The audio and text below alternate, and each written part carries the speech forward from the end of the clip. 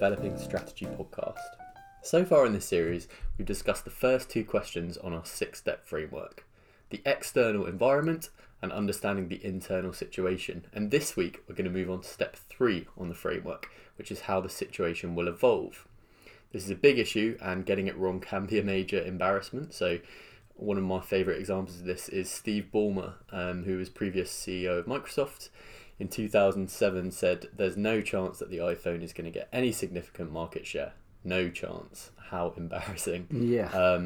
Dad, would you care to opine on that? I would, and in fact I'd like to confess my own embarrassment in a similar area. I was working for a payphone company. Now this was back in, oh my god, it must have been like 1991, so it was a hell of a lot before.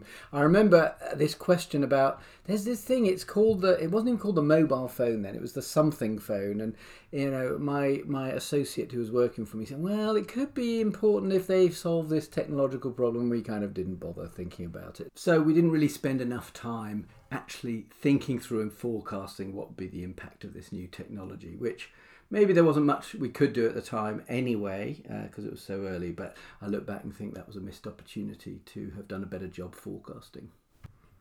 Okay, fair enough. So I guess kicking off today, how do you deal with uncertainty? We've talked about this quite a bit because you actually do a lot of this in your day-to-day, so I think you're going to be really coming in on this episode and giving us lots of examples. But there's really two different approaches, and I think there's a neat little story that illustrates the two approaches. It's about a Las Vegas casino. It's described by Nassim Taleb in his excellent book The Black Swan.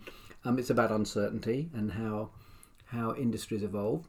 And it talks about Las Vegas casinos and how they have extremely sophisticated models to forecast and then be able to manage the odds and have control over high rollers, watching out for cheaters and so on. However, he tells a story about having worked with a casino, and it turned out that they had really huge losses that came completely from left field. So they lost about $100 million when Roy Horn of Siegfried and Roy, which was a kind of magic and tiger animals act that was in this big casino. I think it was in the Mirage.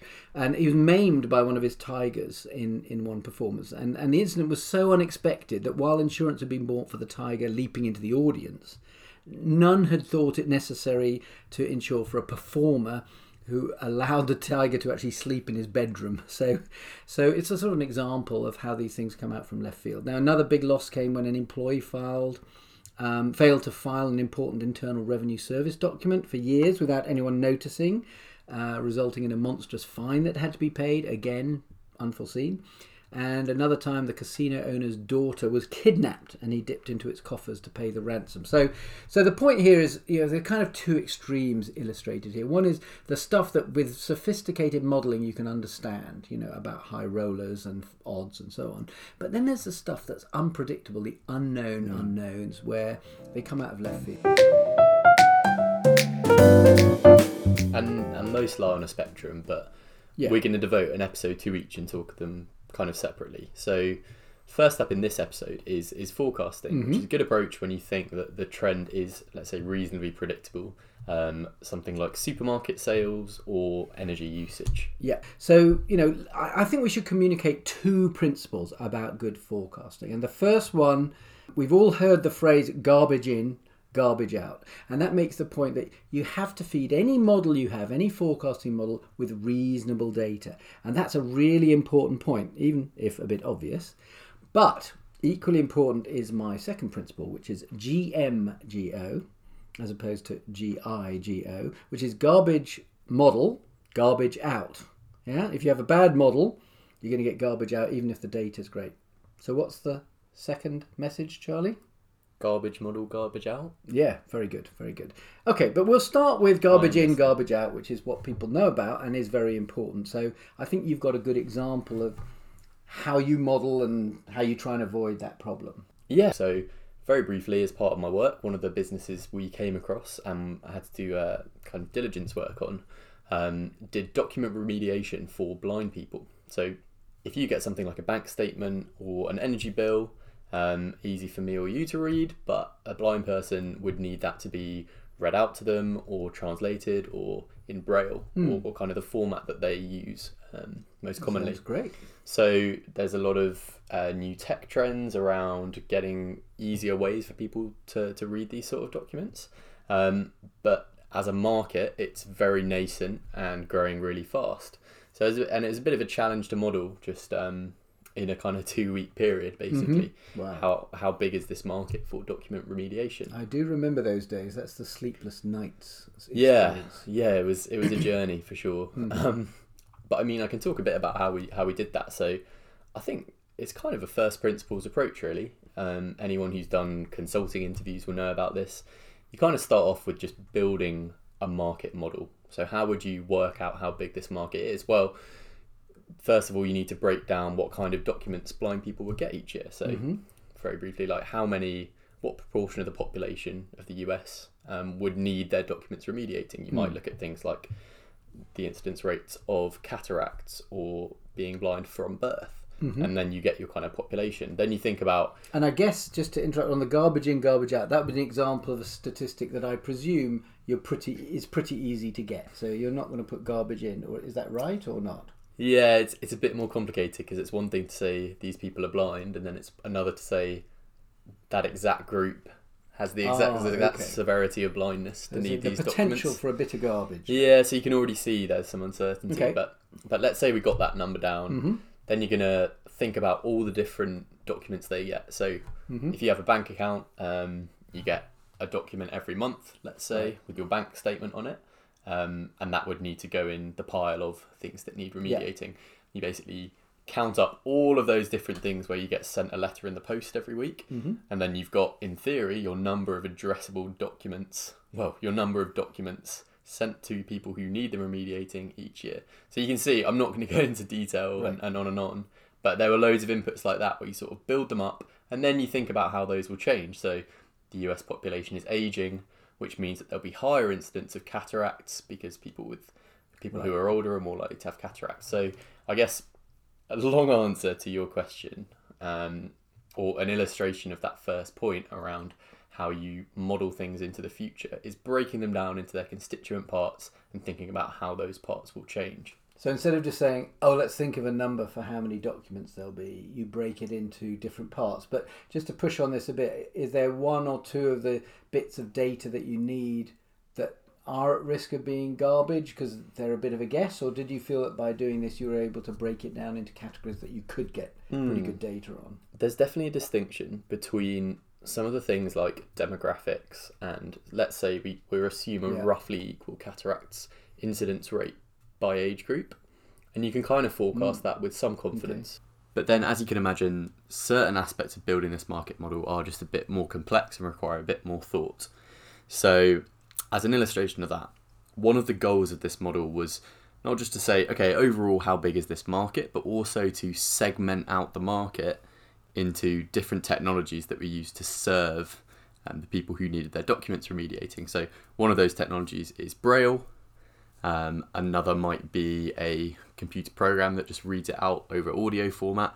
Another might just be software that enables your computer to read a PDF document and then translate that into something that could be read out. So actually we needed to illustrate these different things, and that final technology I've talked about, which is just taking PDF formats and turning them into blind accessible documents, was a kind of really new segment of the market, growing really fast, and this big technology driven part of the market. And that forecasting forward how that segment would grow and take share from the traditional models like Braille was quite a challenging part of the process. It sounds a really interesting market. So let me try and just summarise. So what I think you're saying is that by breaking down this overall question of how big the market is into different questions, such as how many blind people are there and how many documents do they use, and then breaking those questions down further too, you can create a model where the data is largely available, so you don't suffer from the garbage in, garbage out problem, except you just highlighted one area where the effect of alternative technologies, and one in particular, that you've highlighted is actually difficult to predict. So in other words, you could be at risk of creating a bad estimate of how big that segment was going to be. So there's one potential garbage in, garbage out issue there. Okay. So that's just one area where you have that risk, and so you clearly have to be careful to treat the estimates in that area with more caution, do more analysis, and so on. Fine. I think that's all a great illustration of actually an example of where the data is largely available with one or two exceptions. But let me now turn to the second issue, which is that you need not just good data but also a good model. So to illustrate this, let's think about different ways to model the growth of this market. So as an illustration, let me suggest 5 different models you could use to project the growth of your market, each of which would provide a different answer, even if you use the same data, the data input. So my different models are 1. Linear growth, 2. Exponential growth, 3. S-curves, 4. Life cycle curves, and 5. Disruptive innovation, which are not the only models available, but they're kind of illustrative. Okay. And then perhaps we could conclude with a summary of main points. So one could adopt a simple model, which I would call linear growth, which is that if you saw, for example, that over the last year, the growth in the market had been 500,000 people, you could say, well, let's assume it's 500,000 every year. And each year we add 500,000. Now, would that be a reasonable approach in this situation, or? No. Actually, what I think you saw is the population was growing not in a linear fashion, so it wouldn't be 500,000 every year. That wasn't. Okay, so let me try another one. Supposing it was a similar growth rate each year, so that perhaps you had 2% growth a year of the population. So you think in terms of growth rate, which if it's 2% every year actually is pretty close to linear. But if it's 20% a year, then that actually starts to ramp up. Yeah. That's like the virus model, exponential growth. Yeah, no, that's definitely more the style of growth that we saw. Okay, and I think that's often true in markets that you look at exponential growth. Let me just mention one other one which is relevant as we're in virus lockdown time, or we're coming out of lockdown, is the S-curve model, which is the problem with exponential growth is if you grow 20% a year and then you start doing the maths, you soon become more than 100% of the market, or you everybody in the world's blind or something. So we talk more about S-curves, which is as your growth rate increases, you reach a sort of inflection point where the growth slows, and you might get to 100% of some total market. Does that make sense as one way to think about things here? And I think that's how we thought about it. Like you've got that S-curve logic. You've got the keen people who might be. Well, now I'm talking about the segments really, but I think that's true. So you'd have within a segment, the addressable market might grow through an S-curve to the maximum market. Yeah, so to be clear, because I think it's interesting, to be clear, I'm not talking about the top line market size now, but when we were on this question of splitting out those different segments and how the more technology-driven segments would grow, you had a sense that okay, there are some really keen early adopters who are really tech savvy. They're going to take up this technology pretty soon, but then at a certain point, you're probably reaching your capacity of people who are interested in that technology. Maybe there are just some people who will always choose Braille because that's what they've always grown up with. And actually Braille literacy rates have come down over time. So you've got this old population who love using Braille.